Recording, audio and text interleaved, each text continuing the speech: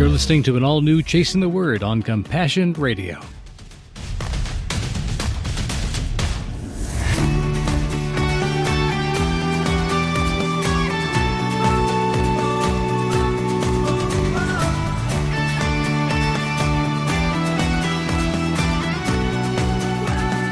It's Monday, and that means it's time for Chasing the Word on Compassion Radio. Sandy, welcome back to the microphone. Hi, it's good to be here. We're recording this during a pretty heavy week. We've just come out of the first round of funerals from the massacre in Nashville. Dear friends of ours are anchored in that church, and so we felt that connection deeply this week. And Monday was coming up, where it's time to get back to the Psalms of David, and so many of David's Psalms seem to focus on what would be a lament in modern language. But there was something deeper and more raw and more expectant about the Psalms of David than just lament sometimes. The one we chose for this week, especially for the situation that we find ourselves in as a nation, and for us as a family, we'll explain that later today, is Psalm 142. I guess we felt like it was important to focus on a psalm of lament. We've done them before, but especially this week with so much heaviness in our country and so much reason for lament. The lament, Psalm 142, is an individual lament of David. There are others that are corporate laments for congregations, for communities, which would also be appropriate. We just felt like this was a good one to focus on because it screams from our heart. It is definitely something from our heart, and it is a time when David was in a lot of turmoil, and he was running for his life, hiding out in a cave, trying to take care of others around him, but yet feeling the weight of his own sorrow and sadness at his plight, at the lost relationships, the fear of losing his own life. And I think, honestly, sometimes I feel like I'm running for my life. I feel like that in the heaviness of the lament or of the sadness. And I want to go hide in a cave to protect myself from the onslaught that's going on around me outside. And that's exactly where David is in this psalm. Many of us can identify with that and feel that heaviness, feel that fear of what's outside. And if I go outside, something is going to take my life. And maybe not in a literal sense, but definitely in a figurative sense. Oftentimes we feel that. Speaking in figurative tenses here, I was looking again at the preface to this particular psalm. It's called a maskil of David when he was in a cave. The other word that's often used is a miktam of David. But miktam and maskil are two words that often repeat themselves throughout the entire book of Psalms, describing what David's after. People have debated whether or not it has to do with musical notations or the tunes to which they were played. Or the actual instrument itself. Or the instrument. And there's no consensus on this. When we talk about music, music has notation. In every culture and every time, however music is notated has specific meanings that are shorthand for something that become music later. And it's quite possible that these particular words have specific meanings musically, in other words, technically for the art of making music, or a metaphor to speak to the content of the song itself. I'm beginning to lean that way. That David had certain grand themes about the way he wrote and psalms he produced that fall into certain buckets. And this word maskil happens on a lot of those heavy, deep prayers where there's a lot of personal mourning and pleading with God. And so I went out there and did a little bit of research this morning about what the word miktam and maskil are understood to mean. And when it comes to the Bible, there's nothing. The translators simply phonetically spell them out. But the word maskil does exist in modern-day language, in a sister language to Hebrew, Arabic. And in Arabic, maskil is used all the time as a measure of weight. And that it describes not necessarily large quantities of material, but the weightiness of something which in itself is heavy. Silver and gold. Things that are considered precious to us now, but are also a burden to carry with you if you have a lot of it. So the burdens that we carry, the weightiness of something, the preciousness and the rarity of something are all things that I think of when I think about the idea of the weight of gold.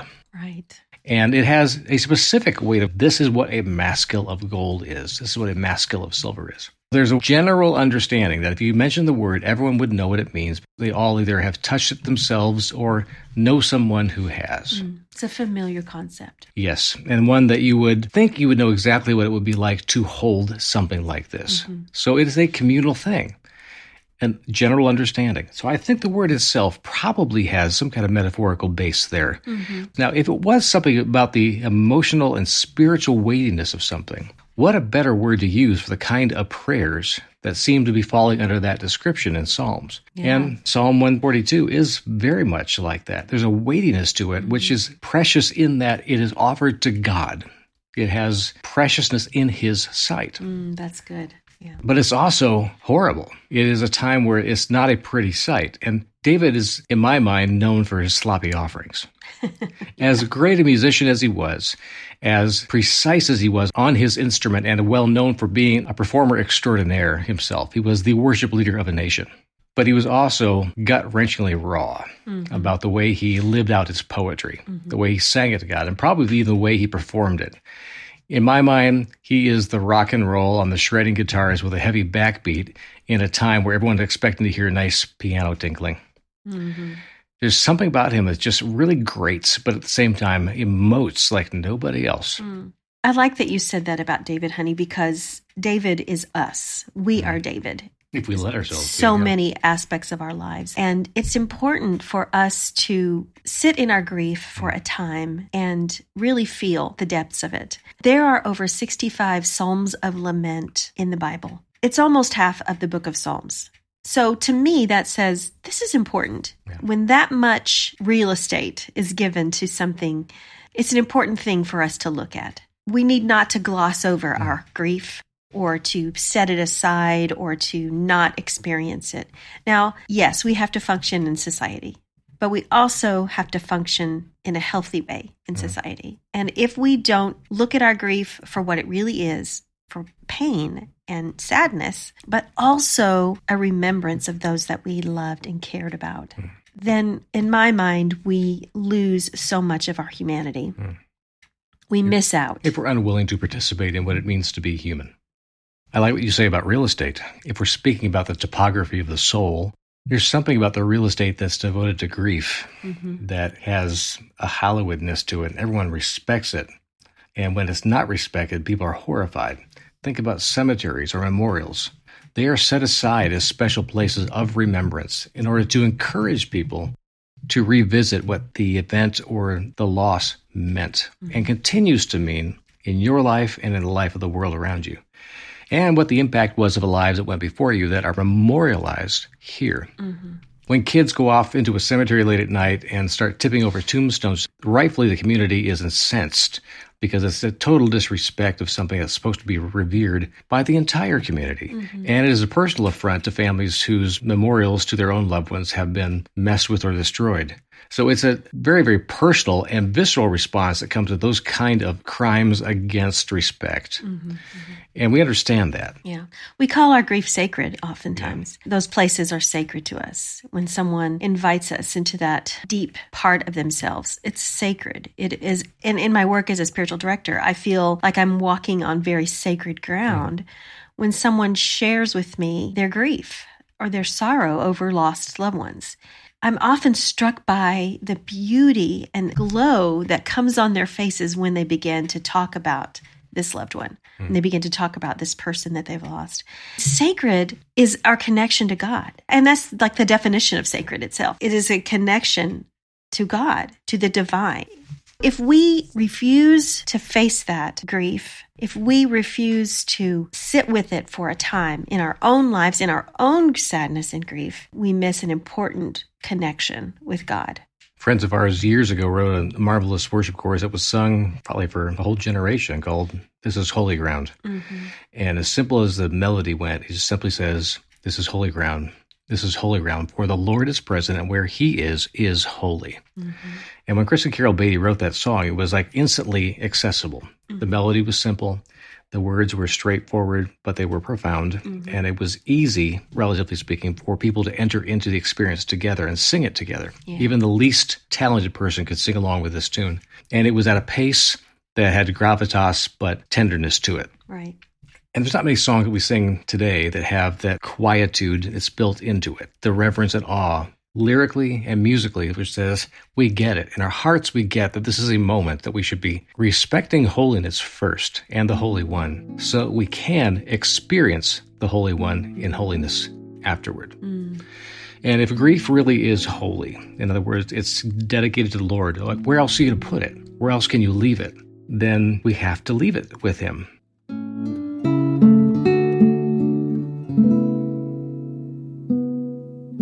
Compassion Radio will continue to keep bringing you encouragement from the Word, inspiring stories from the front lines of faith, and awesome opportunities to make a difference for the kingdom around the world. But we need your help right now to continue doing just that. Please take a moment today to consider how you might help us to accomplish our unique media ministry and mission. Remember, friends, Compassion Radio is always a coalition of the willing. Are you willing to help get out God's good news stories of the kingdom really living the gospel in the 21st century? Oh, I hope so. Thank you, friends, for standing with Compassion Radio during these times of great change to our normal life. Of course, there's nothing normal about our situation, but there's also nothing normal about the kind of faith and power we find in Jesus. Just visit our website, CompassionRadio.com, or call our toll-free order line, 1-800-868-2478. And note our new mailing address, which is P.O. Box 77160, Corona, California, 92877. Again, that's Box 77160, Corona, California, 92877. Reach out to us whatever way works for you. And now, back to our discussion.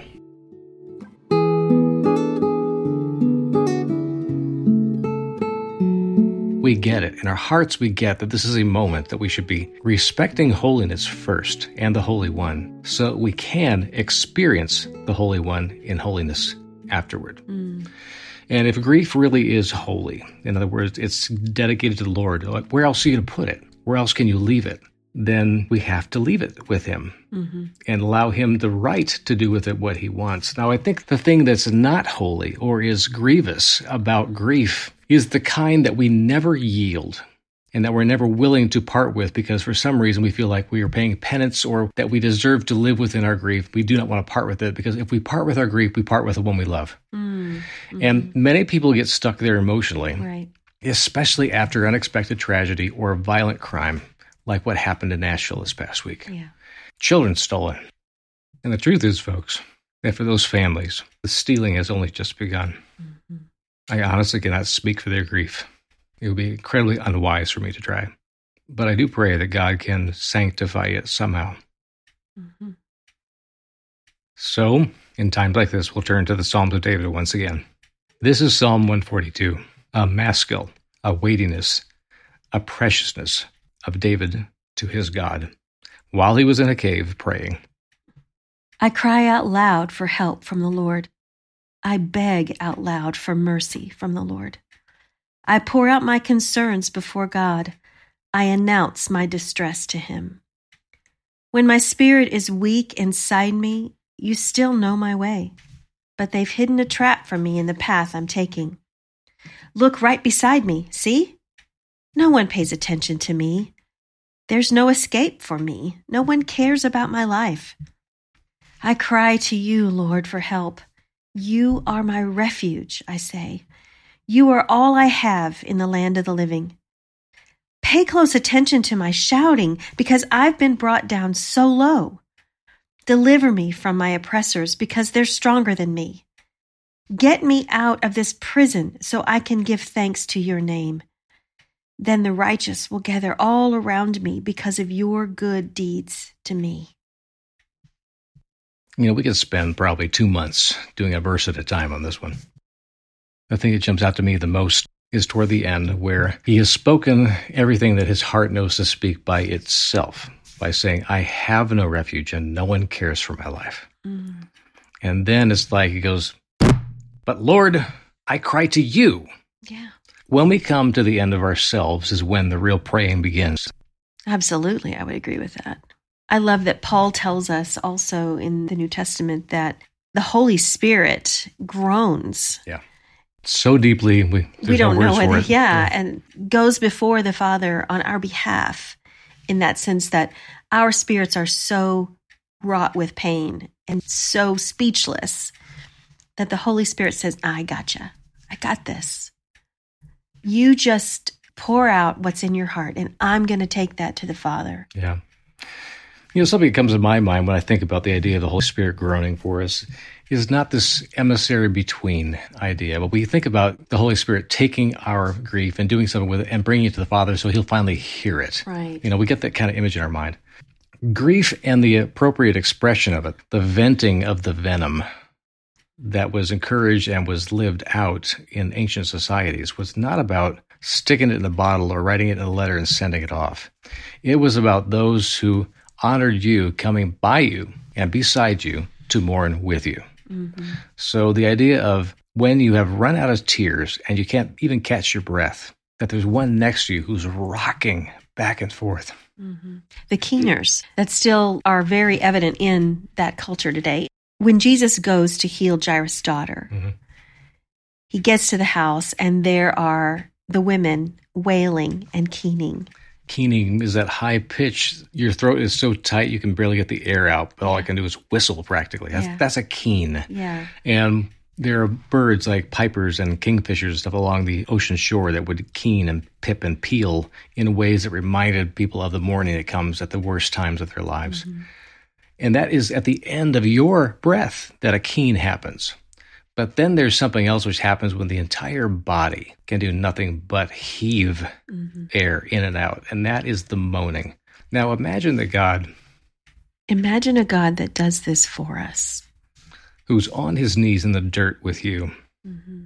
rocking back and forth with his own tears, mixing with the dust that's being kicked up and turning to mud in his own face. Mm-hmm. There are so many families in Nashville right now that are going through those funerals that I pray will know a God like that next to them. Mm. I was shamed on Facebook a few times this past week for even bringing up the idea that God would mourn. Like he's already done what he has to do to save us. He's died once for all the sins of mankind. Like he's not involved with our griefs now. Mm. And I literally got slammed for even saying something like that. Well, I'm calling that out.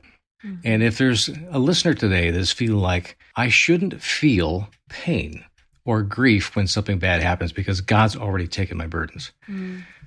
He's eternally sacrificed for you, and he's eternally suffering for you. He does not forget what it's like to be on the cross for you. That moment lives with him for eternity, and he experiences that.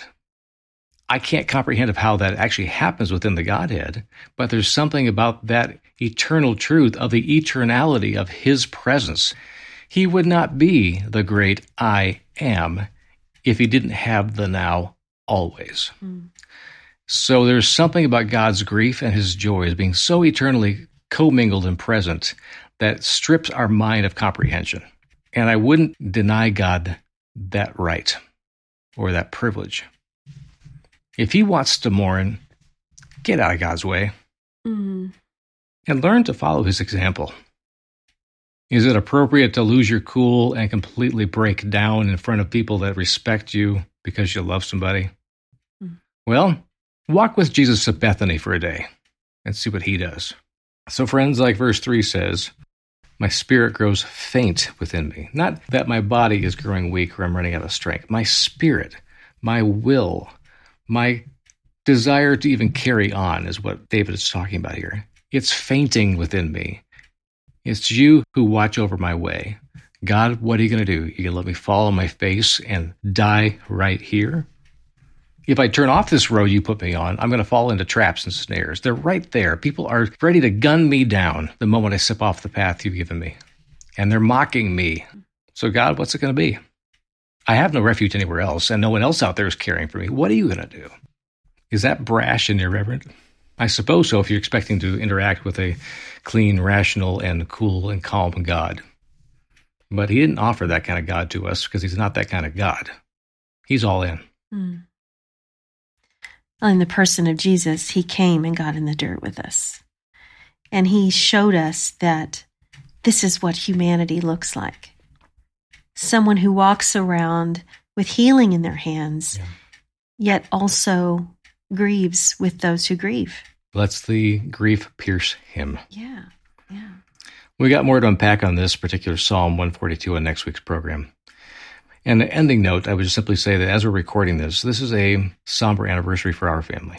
Today, March 31st in 2020, is when we lost my mother-in-law and my wife's mother to complications of something that looks very much like COVID, though was never diagnosed as such. And we're still grieving that. But we're at a point, too, where the memorial process has begun. We're beginning to allow ourselves to remember and to allow ourselves to be in this day and to celebrate the ways that the family came together in beautiful ministry to her in those hours and days beforehand. And we'll spend time today remembering that. And tomorrow will be a new day, as I hope it is for many of you who are probably unwantingly reliving some grave griefs and tragedies in your own life because of the news this past week, and praying that other families don't have to go what these families are going through again. So pray your lament or your own sorrows, and don't worry about what other people might think about inhabiting your grief as you need to, as God allows you to, as God encourages you to. And remember that your grief should be, is a offering to a living God, because he knows what it is to carry the burden of grief. He'll carry yours too. That's not to say you kiss it goodbye forever and it never comes back to see you again. It's just that it's not going to take you down, because you know your God's strong enough to hold it and you up. Yes, he knows your pathway. So may your God meet you on the path. May he not allow you to stumble off the path and fall into the traps and snares of the evil one, or people who don't respect the way God actually mourns. And may you be brave to approach a God who does not shame you for your grief. We'll see you tomorrow on the next Compassion Radio.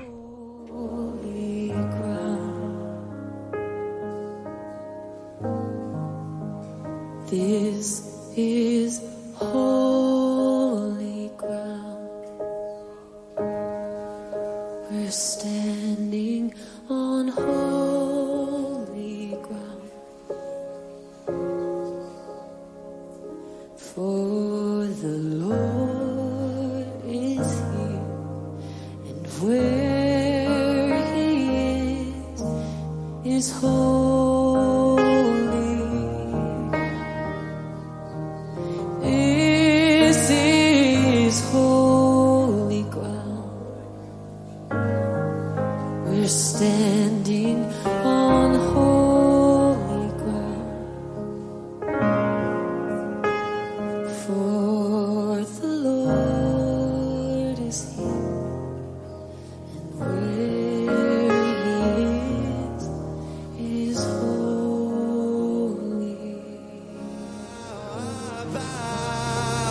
The veil is torn, the doors fling wide. I see glory as I run.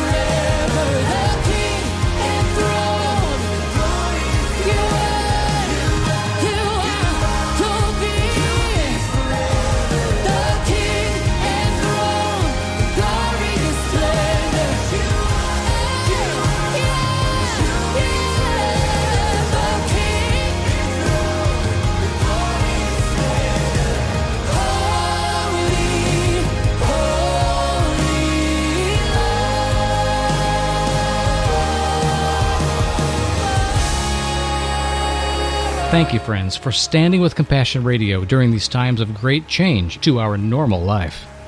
Of course, there's nothing normal about our situation, but there's also nothing normal about the kind of faith and power we find in Jesus. Just visit our website, CompassionRadio.com, or call our toll-free order line, 1-800-868-2478. And note our new mailing address, which is P.O. Box 77160, Corona, California, 92877. Again, that's Box 77160, Corona, California, 92877. Or make your gift through our website, CompassionRadio.com. We need you, friend, so contact us today.